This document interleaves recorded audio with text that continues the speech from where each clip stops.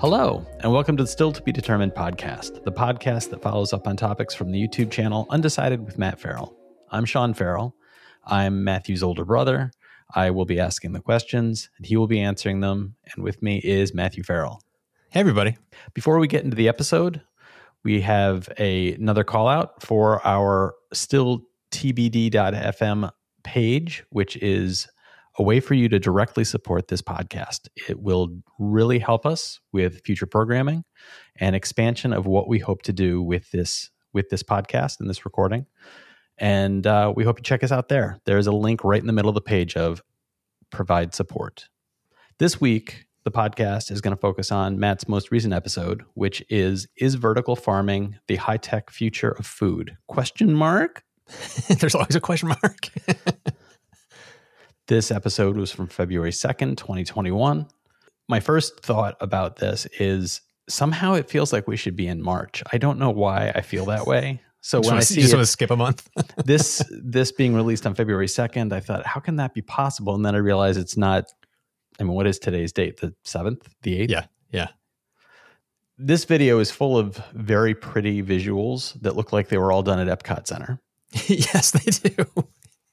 And it is full of references to, we're really at the first steps here. This is really sort of a new pioneering going on in this. Yep. But the names of the people involved, you had an episode of your channel a while back, which was about disruptors, people who have a vision and see a static field and come in and figure out a way to undermine and subvert it and kind of explode it. Yep. It's interesting to me that two of the biggest names in that are involved in this kind of vertical farming programs. It's not Elon Musk, but his brother. Yeah. Kimball. On one hand, and on the other side, Jeff Bezos being somebody who's involved in this. And Bezos's involvement doesn't surprise me at all. They're obviously looking at Whole Foods is a market that would sell these things. And if it holds Whole Foods, there's one here in Brooklyn that was built when I was first moving to Brooklyn, which was more than 20 years ago. There was talk of a new grocery store was going to go in down on 3rd Avenue. And it seemed like it was taking forever for it to be built. And when it was finally completed, it's a Whole Foods. And then Bezos owns Whole Foods at this point. And on top of the Whole Foods are all these glass roofs on this new building. And lo and behold, I find out that somebody I know works there. And what that is a hydroponic garden where they grow some of the food that they sell inside the store. So then I find that out like 2 years ago. And then I'm watching your video and you mentioned Bezos is somebody who's pushing this as an industry. And I can't even tell you how many bells went off in my head. It was really like, well, of course. Yeah. He's looking at... This just makes so much sense. So when you talked about the Columbia project, which looked at how much food could you grow on a rooftop, that wasn't an analysis of rooftops in a neighborhood. It was looking at how much rooftop is there in New York City. Okay. And if we grew food on the rooftops in New York City, how much food could we produce? And so it was like, if you boiled it down to like per square mile, we could produce this amount of food, which would feed this number of people. Right. And that's when it came back to, that's nowhere near enough food. Right. You can't do it. But if that was to be done at every individual Whole Foods location and they were growing, or every grocery store, let's say. Right. It starts to add up and it turns into, it really begins to change the way that food gets to us and what our expectations are. But one of my concerns, and I'd like to hear your thoughts about this, is access to that from a democratic perspective. This turns into those food prices are probably going to be higher. Does it create a two-tiered food system where people with more affluence have access to what is effectively healthier food? Well, that's where it is right now, because it is more expensive to produce food this way. Right. So right now we do have that two-tiered system of like Whole Foods might have this hydroponically grown stuff, but they also charge 3 times as much. 3 in some times as much cases. money Yeah. for those things in their store than you could get at the local Stop and Shop around the corner. So yes, there is a 2-tier system right now, but that's part of what the industry is trying to do. Is they're trying to drive the cost down of producing food in this manner to put it on par where cost would be 1-to-1.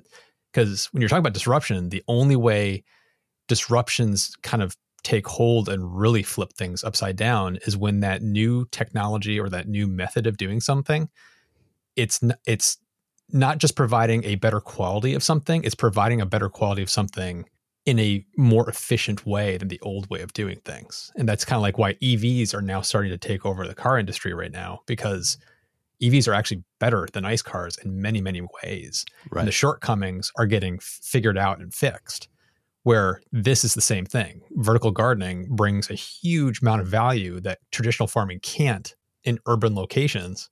So it's doing something that just can't be met, but the problem is still cost. So as they're driving costs down, it'll come to the point where every city will be doing this because it's a no-brainer. It's like, why would you not be doing this? Right. And then farmers themselves, Freight Farms, if you go to their website, they actually have little bios on different farmers that are doing this. And there are farmers that have traditional farms that are using this as an add-on to their farms. So you have a farm that's growing wheat and different things, but you can't grow in the middle of winter. So there are farmers that are getting a bunch of these trailers, and they'll have half a dozen of them on their farmland, and they're growing strawberries year round because it helps them to earn a more consistent baseline of revenue year round. And then they still have their farmland that they're using for other crops the other times of the year. So there's benefits not just for urban, but there's benefits for just farmers in general, which is really kind of a cool concept to this. One of the things you talked about was that this seems to be focused largely on produce, vegetables, and fruit, and there's not really a grain production at this point. And I began to wonder, is grain production something that even necessarily should or would transition to this kind of farming? Or would it slowly expand into those areas where currently some arable land is being used for vegetable and fruit, but could be converted over into doing wheat and other grains, because more and more of the fruit and vegetables would be done in this kind of vertical farming, simply because wheat might not be able to be produced as easily in this way. Yeah, all the stuff I was finding on this topic, it does seem like there are certain crops that will just never be done this way. I can't imagine doing corn this way. There are certain crops that are just too large and they require too much space, and it would just be inefficient to do it this method. So I don't think vertical farming will ever be the norm across the board. But if you're doing more and more things like strawberries and watermelons and maybe even potatoes or different crops, this method, it does free up that land for other methods. Like you could be using it for corn and wheat and barley. It's like, it almost doesn't matter that grains can't be done this way. Right.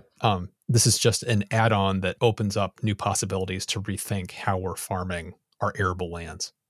Yeah, that makes a lot of sense to me.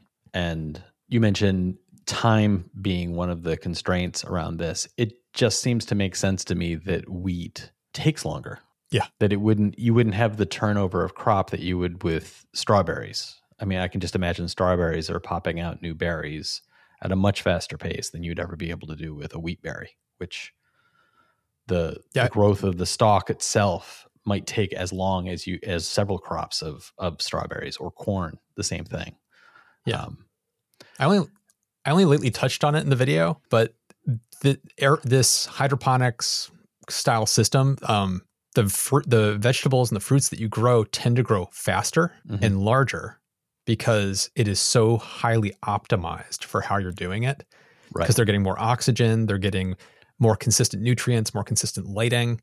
And so you end up with more flavorful vegetables. You end up with larger vegetables than you would get growing them out in land, even using fertilizers and things like that.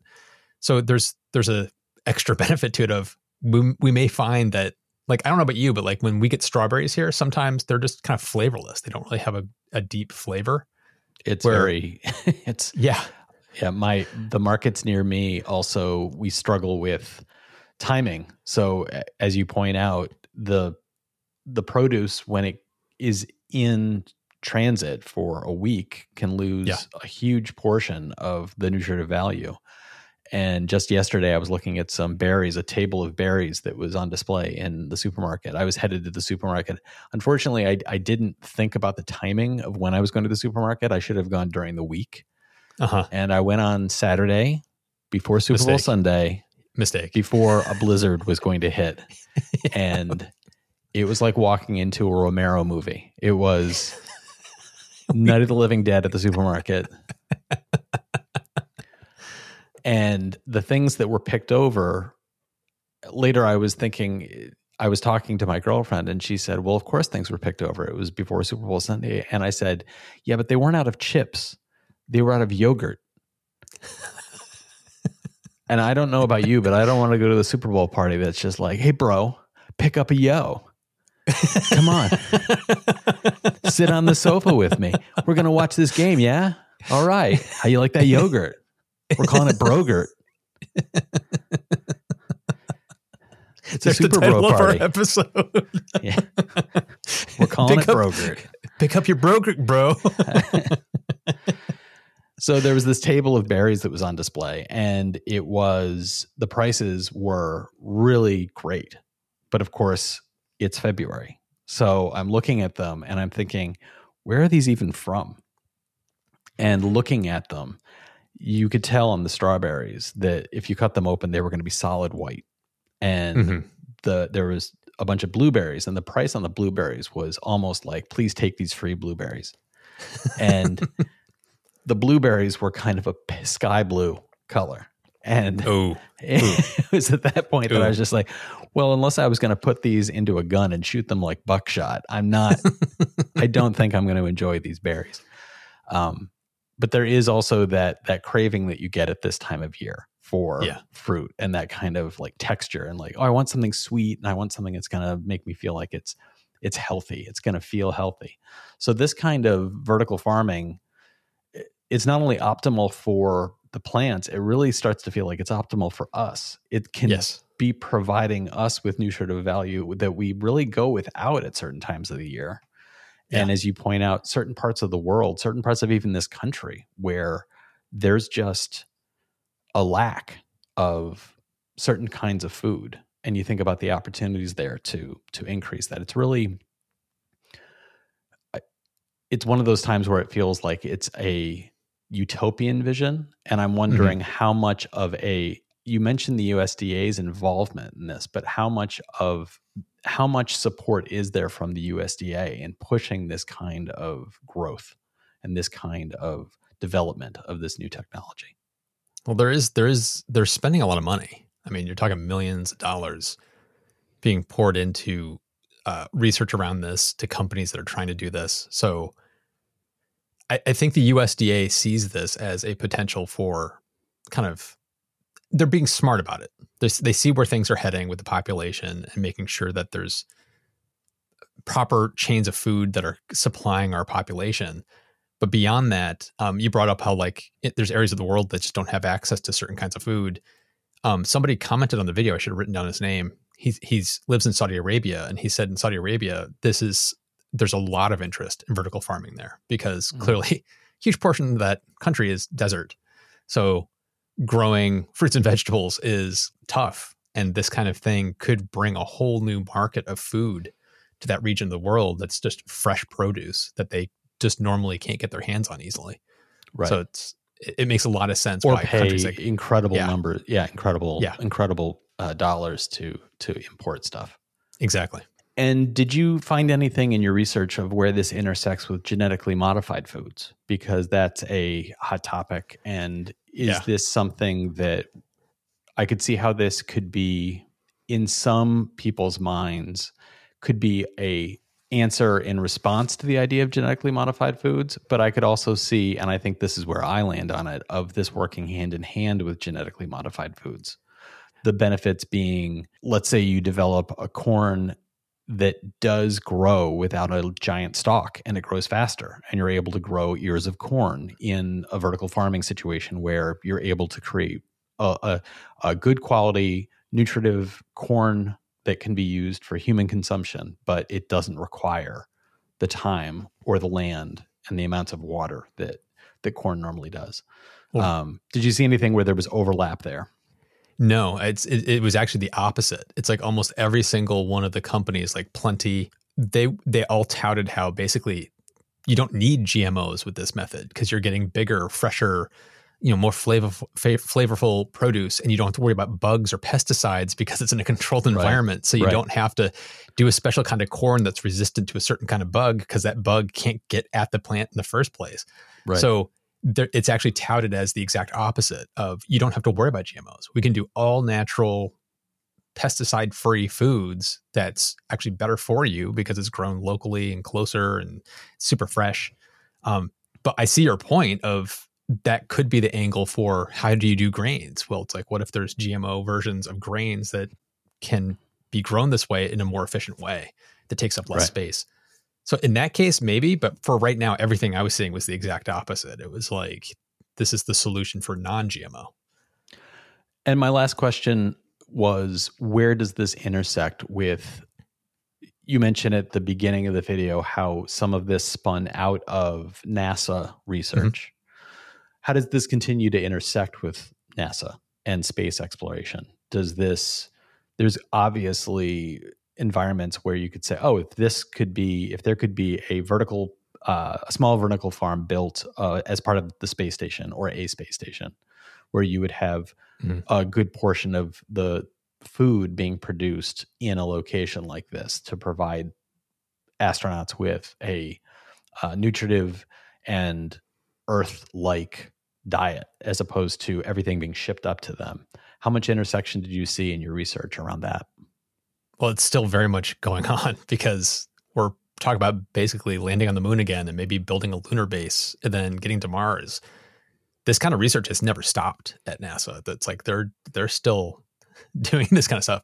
I didn't see any kind of overlap between NASA and companies like Plenty. I did not see any kind of overlap there with private industry, but NASA is still very much, involved in doing their own research around this. I also wanted to ask you about, let me start that over so it's actually into the microphone. I wanted to ask you about some of the comments that were left on the video. One comment was from Fred V, and he wrote, quote, "Have you tried any yet?" His answer is yes. I had my own aquaponic system, one outdoor running on sunlight and one indoor with LED, and they worked fine. It's more than doable on a small scale for a family. Pretty soon, we'll also have meat grown in lab hitting the market, maybe fewer vegetarians in the future. And you obviously responded to this saying, thanks for sharing, and lab-grown meat is fascinating to me. I couldn't help but think of Better Off Ted. Have you ever seen that show? Yes. Better Off Ted is an older sitcom. It is available on, I believe it might be on Netflix or Hulu. It is usually streaming somewhere. People should look for it and check it out. One of the running storylines, it's a comedy about a corporation. Let's say if the company was Exxon, but it was also making products that were meant for food and clothing and children's toys and everything under the sun. But they were running it from a perspective of, we don't care about the consumer. We just want to make money. Mm-hmm. And Ted is one of the vice presidents at this company, and he is constantly running into ethical dilemmas. And one of the running gags is that in a lab, two of his scientists are growing lab-grown meat. Mm-hmm. But every time they show it, it kind of pulses and throbs.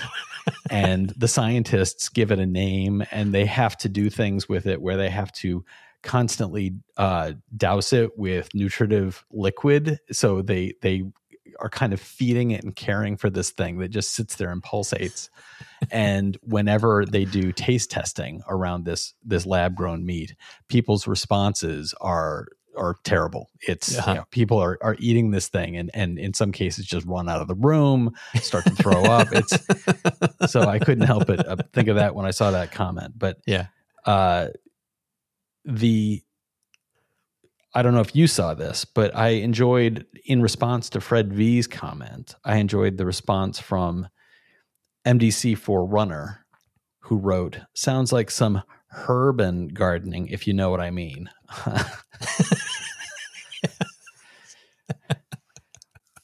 I wonder how much of the research into vertical farming includes people who have pot farms in their basements. I was going to say, it's probably a pretty significant portion of people. Yeah. Yeah. Yep. Somebody else commented, quote, something you said, quote, "the growth of vertical farming," close quote. And they wrote, "I see what you did there." This was not as pun heavy as some of your videos, but it was there. They were still in there. It was there. It was hard to avoid. And lastly, I wanted to question you about the following information that you then checked out, and I want to get your feedback on it. RJ Tumble wrote, "If you want to see an upstart in this market, check out The Real Martian here on YouTube. He's building something like Square Roots." And you responded back that you checked it out, and I wanted to know what you thought about it and what you found. What is it? He's a YouTuber that's created, he's basically building out systems just like this for himself. And he basically built a little experimental pod that he was living in, like a little ecosystem. Fascinating. This is one of the things I love about YouTube, is that there's a lot of, I'm including myself in this statement, there's a whole bunch of wackos out there doing random topics that are all kind of crazy. And I love the fact that there's a guy out there that basically built himself a little ecosphere and filmed himself doing it and just put it up on YouTube. And it's really cool to see what he learned. And if you're interested in this topic, I would really recommend checking out his channel. It's pretty cool. Yeah, I like any place that gives wackadoos a chance to just be like, I'm a wacko. Do my own thing. I'm going to do my own thing. Maybe people will like it, and then people check it out and they like it. Yeah, exactly. I'm a firm supporter of wackadoos, and like you just said, I include myself firmly in that camp. We are both wackadoos, as our parents keep telling us, or our grandmother said about you. That boy's just not right. And yes, she actually said that about Sean. You got to respect grandma. Yes. God rest her soul. Yes. Transitioning to the second half of our show, as usual, we'll talk about some of the things we've been watching and make recommendations or anti-recommendations in some cases. And Matt, I'm flipping a coin. Oh, here we go again. Heads or tails? I'm going to go heads. Oh, it's tails. You lose. I'm going to go first. Okay. I have 3 movie recommendations for this episode, and for 3 very different reasons. The first is in connection to the podcast, How Did This Get Made? And it is the movie Monkey Shines. And one of the listeners of the podcast may recall that my girlfriend and I we've set up a viewing pattern for watching the movies of Polly Platt.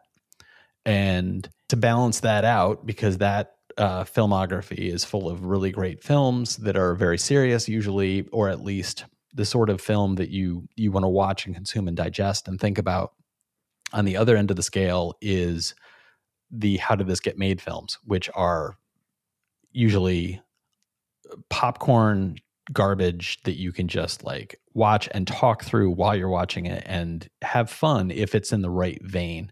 And what we've been doing is checking out what movies are coming up. We're listening to the How Did This Get Made podcast going back years. So as we're moving through it, when we come across a movie that we think we would actually enjoy watching, we put that aside.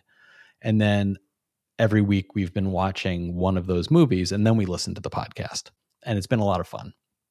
And so this week we watched the movie Monkey Shines and then listened to the episode on the podcast. And Monkey Shines is one of those movies from How Did This Get Made that I think actually is fun to watch. You, again, have to watch it with the right mindset. But it is a movie that was based on a novel. And for a long time, I thought this was a Stephen King book, but it was not. And the director is George Romero. And it stars Jason Beghe, who people may recall as he was an actor who has been in documentaries recently about Scientology. He is one of those former Scientologists who's now coming out and saying, like, here's what they're doing. Here's what it's all about. Here's how they control you. He was in a number of movies in the 80s, and among other people in this film, Stephen Root plays a malicious scientist. It was apparently his first role on screen. Stanley Tucci plays a malicious neurologist. I don't know if it was his first role on screen, but he is much younger and has hair. And it stars a monkey named Boo, who plays the monkey of The Monkey Shines. It is a confusing film. Yes. Let me just summarize it in this way. A healthy, vibrant man is hit by a car. His spinal cord is damaged. And then he is given a helper monkey that he does not realize is being genetically modified. And he and the helper monkey form a telepathic connection that leads to his suppressed urges manifesting through the monkey, which includes murder. It is wackadoo. It's bananas. Yes. It is. You said bananas about a monkey film. Good job. Yeah.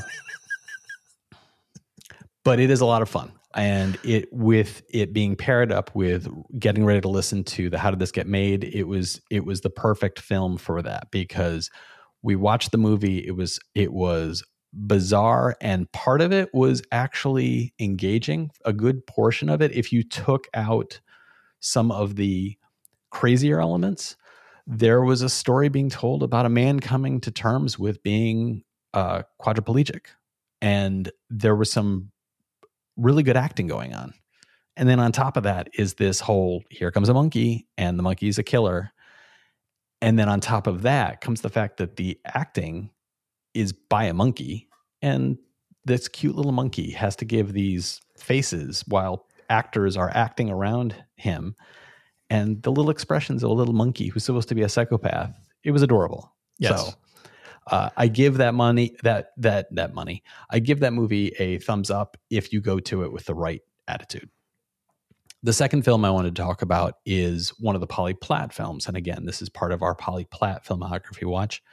And it is the movie Pretty Baby, which was the film that first put Brooke Shields onto people's radars. She was 12 years old when she made this movie. And this is a movie that was produced and written by Polly Platt. And it is a very difficult movie to watch. I am glad I watched it. I don't know if I liked it. And the reason for that is there's two things going on. One is it is a story about a transition in our society from an era where predatory sexual behavior around children was done in the open, and there weren't a lot of things in society done to protect women and children.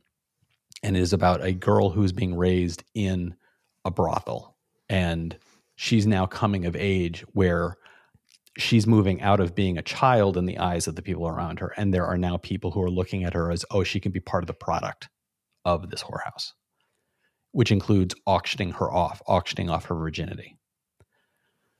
The story is the relationship between her and a young photographer who is taking pictures of the prostitutes in the brothel. And that role is played by Keith Carradine. And he plays, it would be a very difficult role to be actively to portray falling in love with a 12-year-old girl. Yeah. And so it's a difficult movie on many levels around all of that. The other thing that's going on is it's about the transition in our country's history when society started to look at this and push back against it. Mm-hmm. The other thing is this movie itself is an example of a movie that was made at a time when a movie like this could be made. I don't think this movie would be made today. And I had a difficult time after watching the movie. I was talking to my girlfriend and I said, I can't think of a movie in recent years that wrestled with topics and depicted them in a way that was like this. There is full frontal nudity of a 12-year-old Brooke Shields. There are a number of scenes that I can't imagine a director or a producer or a screenwriter trying to put on screen.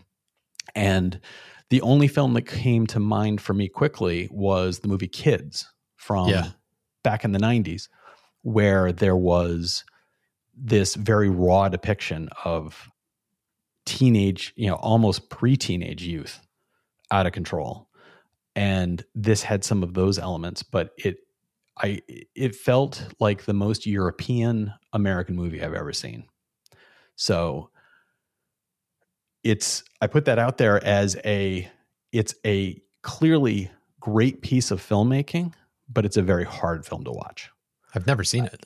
And it sounds like I might not want to watch it. It just sounds like very difficult.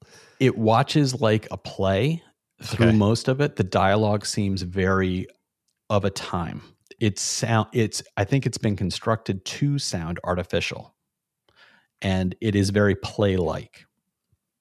And then the depiction of the scenes between Brooke Shields' character and Keith Carradine's character. He is not a hero in the movie, but he is humanized in a way that makes it difficult at times. And it was also interesting in the Polly Platt podcast, there was discussion about this movie. And one of the things that was mentioned was this role. At one point, Polly Platt wanted Jack Nicholson. And there was pushback from the studio about putting Jack Nicholson in this movie. And at one point, my girlfriend said, thank goodness they didn't have Jack Nicholson in this. And then by the end of it, I thought, I actually wish they had. Because what Keith Carradine brought to it was too much of a softness. And I feel like Jack Nicholson would have brought more of an underlying predator that was obvious from the beginning. There's a little bit of a lecherousness to him that would have been. There would have been a through line running through it. And but that's not to say Carradine didn't do a good job. It's a good bit of acting all around. Another actor in this is Susan Sarandon, who this was one of her earlier films. Beautiful woman. I hadn't seen many films of her when this early in her career, so it was interesting to see her that young, and a powerful performance as the mother of this girl in a position where she is desperate to get out of this life while putting her daughter into this life. And a lot of motivations going on, a lot of different characters that pull them in different directions. And for Brooke Shields, as my girlfriend said after we watched this movie, it's astounding she came out as normal as she did. Yeah. Hats off to Brooke Shields. The final film I wanted to talk about is a new movie, and it is available on HBO right now. It just premiered recently, middle of January. It's the movie Lockdown, which stars Anne Hathaway and Chiwetel Ejiofor, and it is the story of two people at the beginning of the COVID pandemic who, once London goes into lockdown, they were on the literally moments away from separating as a couple. And then lockdown went into place, and they have been forced to live together now for months. And it feels like it takes place sometime in May or June, when things were starting to hit their peak, when things were really starting to get hard. And they keep referring back to Christmas, their relationship at Christmas, and the difficulties that came to that rose to the surface around Christmas. And the two of them are watching their lives slowly dissolve around them as their work. He's been furloughed. She's a major executive at an international corporation. And the two of them are watching their worlds dissolve around them. And both of them are put in a position of something coming up work-wise that intersects their lives again, while they have changed their entire goal in their lives. And it's making them question the nature of their previous relationship, their current relationship, and their roles in society and in their work. And that all makes it sound like a deep character drama. It is a comedy. It is funny, and it is also. There was just a record scratch right there. This sounds like a really deep, dramatic movie. You're like, it's a comedy. Wait, what? It's a comedy. It's a dark comedy. She's been in comedies like this before. She was in the movie with Jason Sudeikis, where it was, I can't remember the name of it. Was it Monstrous? Where she played the woman who had a strange connection to a giant creature that was attacking Japan when she would get drunk. Yeah. And she's playing that thread, and she's doing it beautifully. Mm-hmm. And he does comedy better than I expected him to do. He's very good. His half brother in the movie is played by Dule Hill, who was on West Wing. He was on Psych. He does comedy with great panache. The movie's interactions between different characters, other than them, is through Zoom calls, which includes a huge number of cameos. Right. So you have Ben Stiller showing up. You have Stephen, I can't ever remember his name. Let me check it.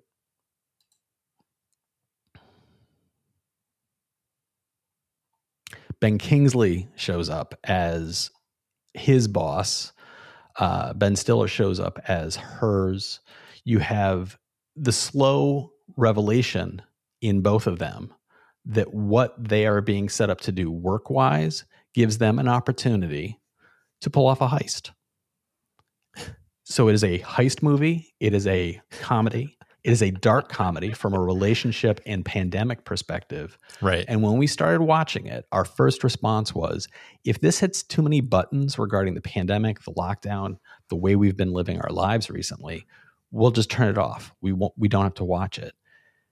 And then about 20 minutes into it, I had to pause it so I could go get something to drink. And when I paused it, I said, I'm really enjoying this. This is great. This is hitting the perfect note for the pandemic, because they are taking the pandemic seriously. Mm-hmm. They are recognizing the impact it is having on the world. They are talking openly about hospitals being overwhelmed. They are talking about people being impacted with death and the loss of loved ones. Also dealing with what we've all been going through, the reality of we're prisoners in our own home and looking at each other and saying to one another, I love you, but how can I be with you in the same room any longer? I need space. And they're both looking for ways to shatter that sense of loss of control. And I give it very high marks for what it's able to accomplish with a movie that was made during a period of time where they couldn't make a movie. They made a movie about that time. So yeah. Hats off. Good performances all around, good spirit, and hitting the right notes around a very difficult time. It's going to be interesting fast forwarding a decade from now and looking back on this time period to see how, art reflects life, and to see what we were saying about ourselves in this time that we're going through. Yeah. It's going to be interesting to see looking back. It's going to be very interesting to see. The challenge there is going to be the world outside of our homes became static. Yeah. And the movie reflects that at points where his job in the movie is he is a delivery driver.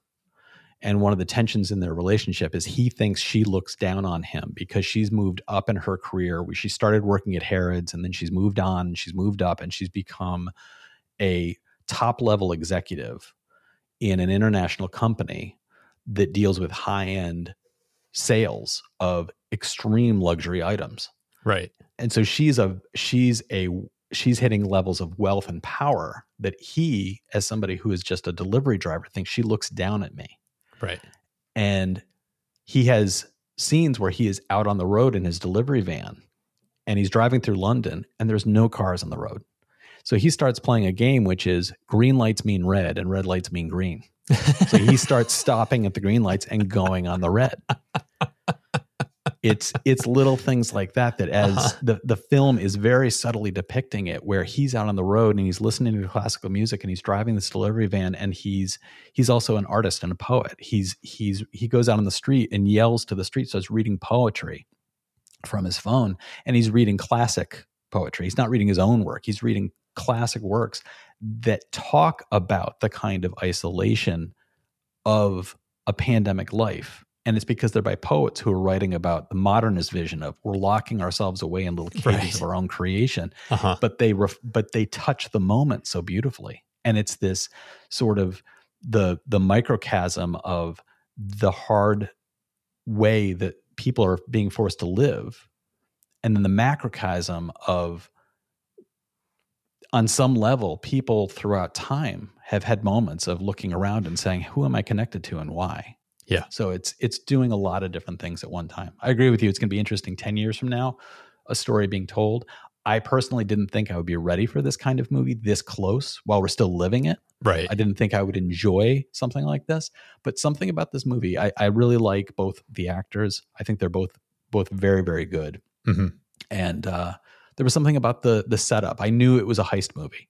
So I was like, this might be the right way in to thinking about stuff like this. And I think it really worked. Cool.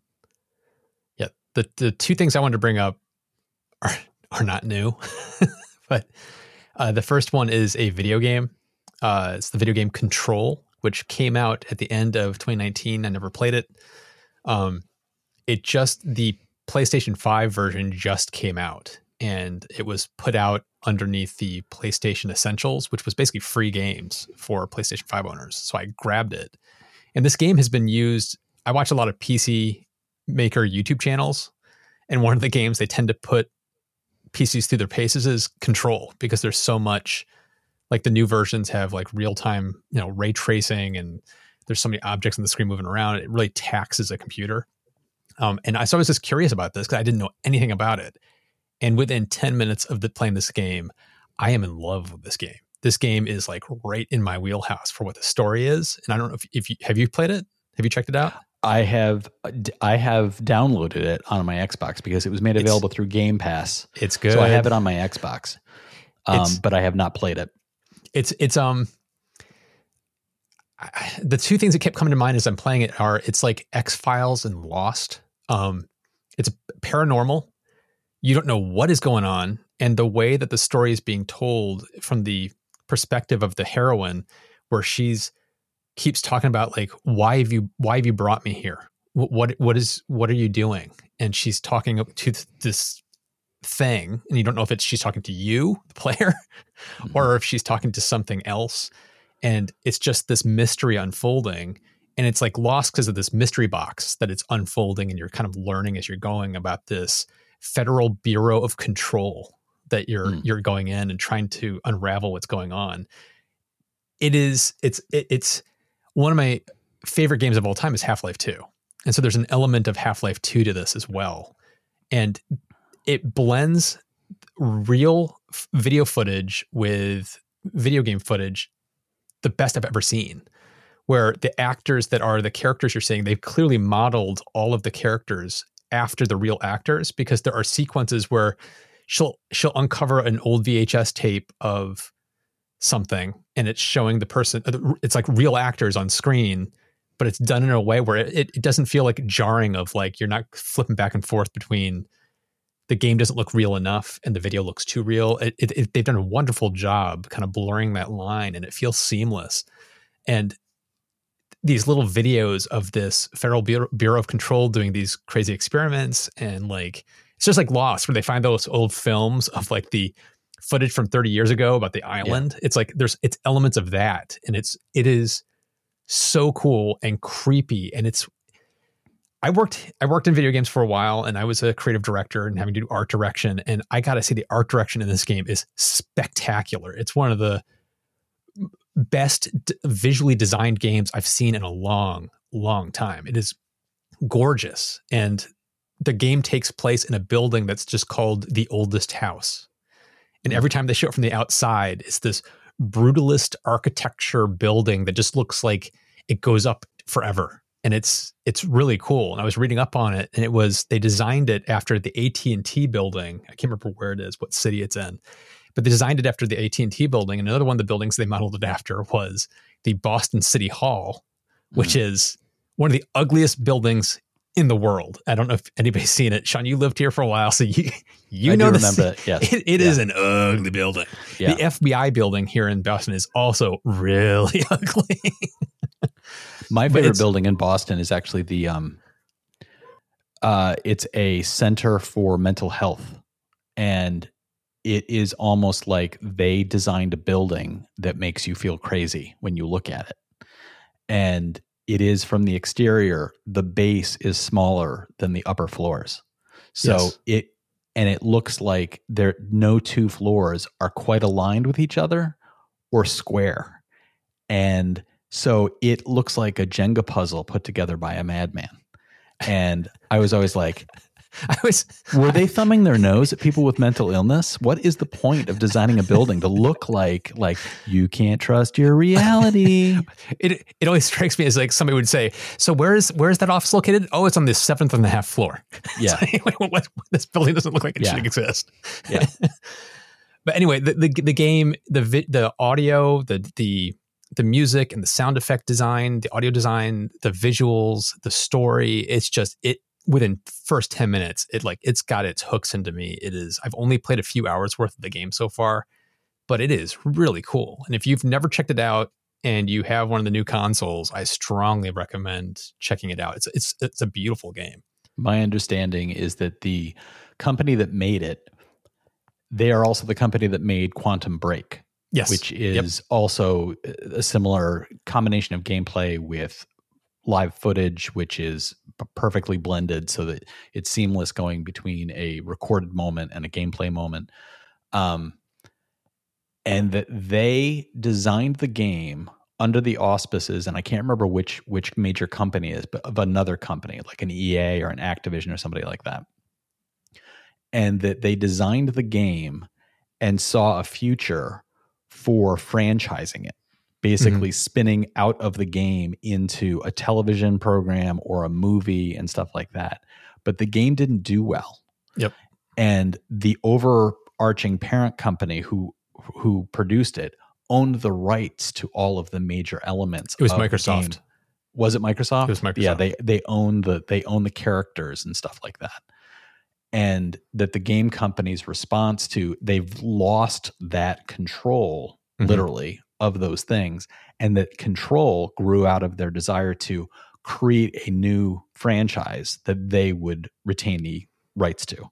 So that this game came out with them holding all those rights, so that if there's a future for this in that vision of a movie or a TV series, they will have it. And that they've done things that have planted the idea that there are crossovers between this and Quantum Break, which I'm very excited by those ideas. I haven't played the games, but I'm very excited by the ideas behind them. And Control is one of those games that I've had on my radar for a long time. I just haven't gotten around to watching it or playing it. Yeah, the Quantum game, I played that for a while and then just petered out. The game didn't really resonate with me. The gameplay was just okay. So it's like I never really finished it. This one, the gameplay is excellent. The storytelling is much stronger, in my opinion. It's like this one, it's got me. I know I'm going to finish this game. So definitely check it out. The second thing I want to bring up, and this is going to be an odd one because this is like going back in the Wayback Machine, Babylon 5. I started watching Babylon 5. And the reason why I started watching is they remastered it. Okay. So it's all in HD right now. The special effects still look like garbage, but they're good. They're all there in their glory. That's part of the charm. Yes, it is. It's like the American version of Doctor Who from the 70s. It's like, okay, this is really low budget. This show is a show, when it was first aired, I thought, oh, cool, another Star Trek-like show. I'll check it out. I remember watching maybe the first half of season 1 and being like, this is hot garbage. I'm not watching this. And walked away. And then later, I keep hearing, I think you've talked about this to me occasionally, of like, the show actually gets pretty good. Like, the storytelling is really, really strong. And recently, I think it was just this past week, Mira Furlan, she passed away recently. And she played, blanking on the name of her character, Delenn from the show. She was also in the show Lost. She played one of the scientists that was on the island. she's kind of a beloved actress, and she just passed away. And so it's like the timing of HBO Max releasing you can watch it for free if you have HBO Max, this HD remastered version. Her death, kind of both those two things together made me think, you know what, maybe you should try watching this, because people always said that it gets good. Straczynski, who wrote the show, he wrote every episode. Like, evidently he wrote the entire show before they even filmed it. So they knew exactly where it was going to end at season 5. And so that to me is interesting to see. Here's a show that was super like pre-constructed. It wasn't done as they were going, which most shows do. To see, that's part of the reason why some people say the storytelling holds together well. But my early review, I'm only 4 episodes in. It was just flooding back those memories of this show is really hard to like. It's making me work hard to like it, because the acting, no offense, is horrific. It is bad acting. It's not even good soap opera acting. It is like so bad. Like the main guy, it's like he's got a rod up his butt, and it's like he doesn't have any. He's always talking like Hero Man. It's just like, what is this show doing? And there's a couple of actors on the show that are good actors, and there's glimmers of good acting, but then it comes across as they can't do good acting because the writing, the actual things coming out of their mouths. Straczynski may have a good plot that happens over 5 seasons, but the guy doesn't know how to write human dialogue, like how people actually speak. So it's like the people sound very artificial, and it sounds like it was written by a 10-year-old who came up with a cool sci-fi concept. And there's elements of like, why is the captain of this thing? Why does he have to jump in the spaceship to go save this person? You probably have hundreds of pilots on this goddamn ship.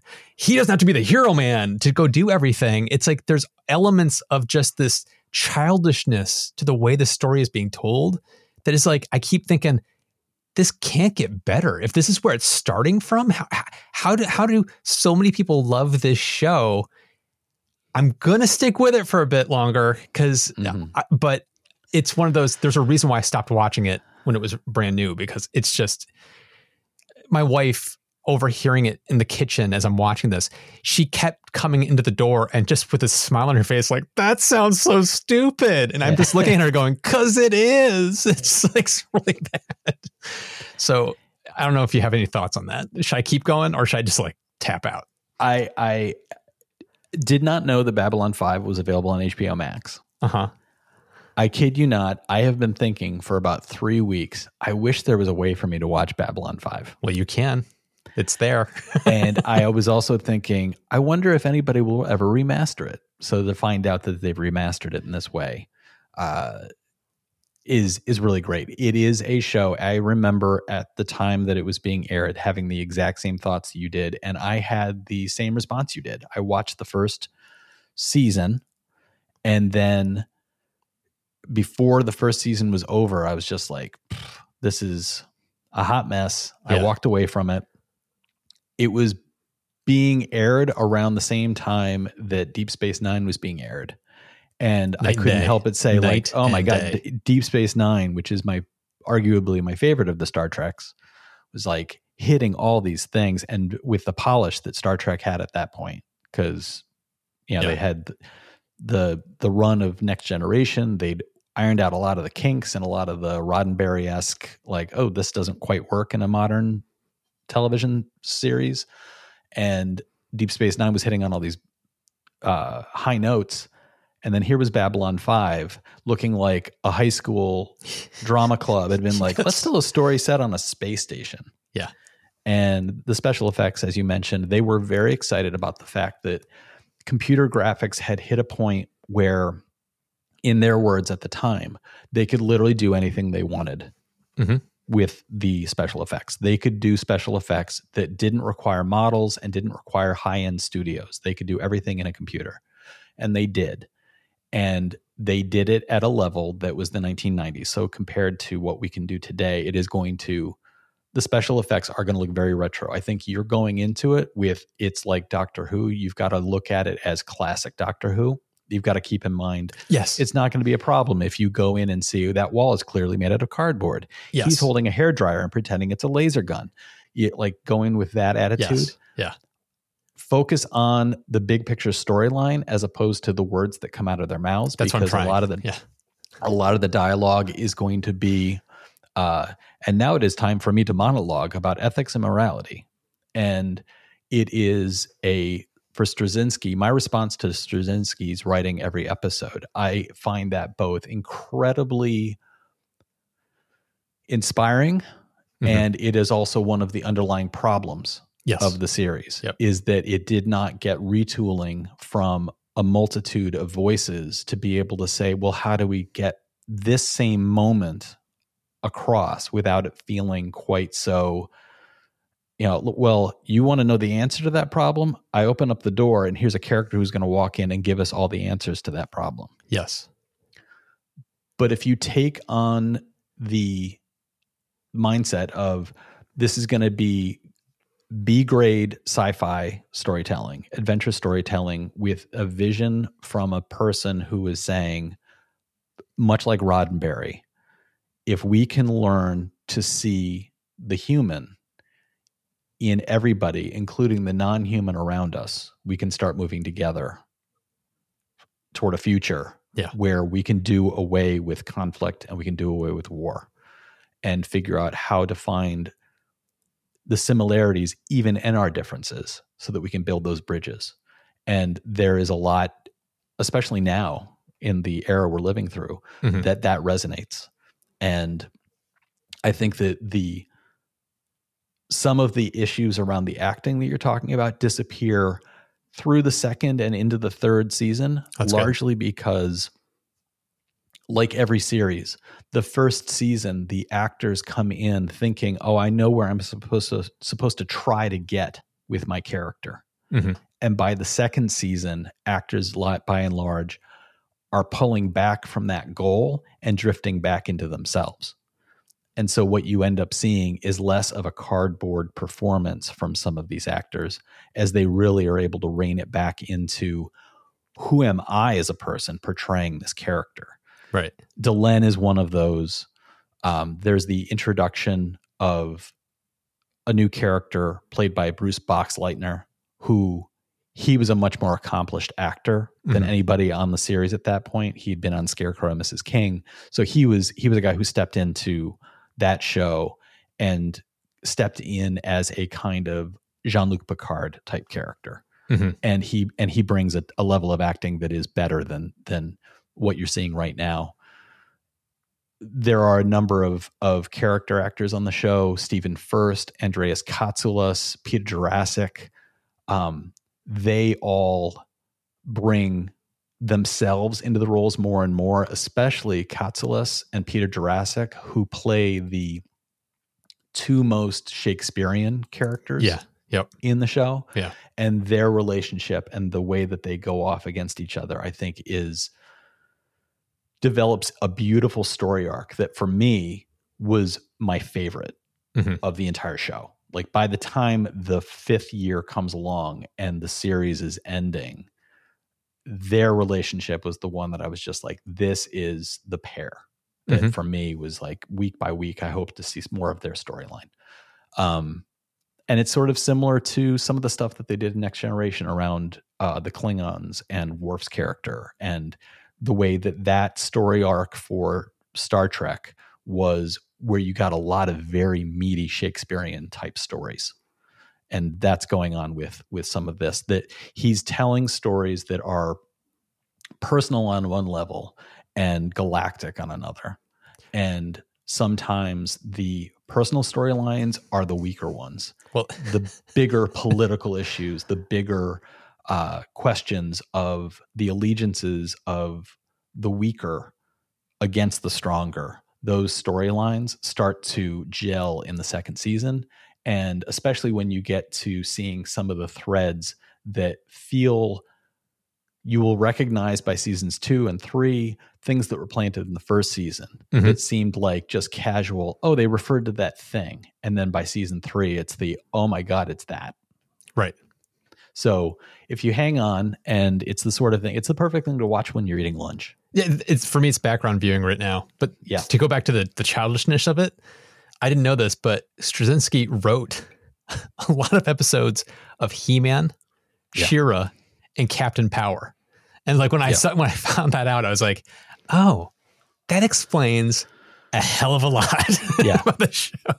Since Babylon 5, he has become one of the major writers in comic books. He's like one of the powerhouse guys. He wrote Spider-Man for a number of years. He was given control of an entirely new Spider-Man book where he wrote it all from the perspective of the very beginning. He basically went back in time and wrote the origin story of Spider-Man again. It was writing a modern telling of that story. And he's beloved in comic book circles for some of the things that he's been involved with writing. So he is a guy who, he's written on tons of different cartoon shows, but he's also written for a lot of adult programming. And he's a guy who in writing circles is like, it's sort of like Stephen King. You may not like his writing, but the man is a writer. He puts himself in front of a keyboard and he pumps out words and he gets it done. And I have a lot of respect for him for that. I also have a lot of respect for the show the Babylon 5 as a story. I think I think overall it is a good piece of work. I think that there were problems at the nuts and bolts level, but I think that by the end of it, it was a program that I was very glad I watched. And I will also give a shout out to, he's our brother from another mother, Jesse Farrell, who we are not related to. No. And he was a coworker of mine before he became a coworker of Matthew's. Yep. Because Matthew went to graduate school in Boston like I did, but he went to graduate school in Boston as I was leaving. So he basically replaced me at my part-time job. And there can only be one. There can only be one of us, but there was always the Jesse Farrell who was our coworker. And Jesse was the one when we were having a conversation around sci-fi TV shows, and I was bemoaning the fact that there weren't more good quality sci-fi TV shows on the air at that point. And he said, well, have you checked out Babylon 5? And I said, I can't get past what I saw. And I heard that they replace a character at the beginning of the second season. I think it just sounds like absolute weird stunt casting at this point. And he said, no, you have to give it a chance because that was always part of the plan. It was not done willy-nilly. It was designed to have that cast change. And he said, you have to look past some of the bad acting and weird storylines and just get into the bigger story arc. It all starts to make sense. And it was him that took me back into it. And when I watched it with that perspective, and like you, it was background viewing, I started recording the show and watching it while I was at work. It was a video store, so it was no problem. So I would pop it in and I would watch it when I was at work. And that's where I was like, oh, I see it now. I can. Right. If you ride the horse the right way, it carries you with it. If you try to make it a different show, it's going to hit all the wrong notes for you. I'm gonna try to ride that horse the right way. Try and ride it the right way. So everybody who's listening should tell us what they think about that. Has anybody else out there been a Babylon 5 viewer? And like me, do you think it's worth Matthew's time? Or are you somebody who has tried it recently and discovered, ooh. You can find our contact information in the podcast description, and please do subscribe. And again, don't forget that you can visit Still TBD FM, stilltbd.fm. The dot is going to be a critical part of that address, so I'm going to throw it out there. Stilltbd.fm, and you'll see the support the podcast link there, and you can put $1 in the tip jar if you like. It will really help the podcast, and it will help with the growth of what we hope to do with the show. Please be sure to give us a rating, review, and share us with your friends. It really does help the podcast. The podcast helps the channel helps Matthew, and then Matthew makes me do this all on video. Thanks so much for listening. We'll talk to you next time.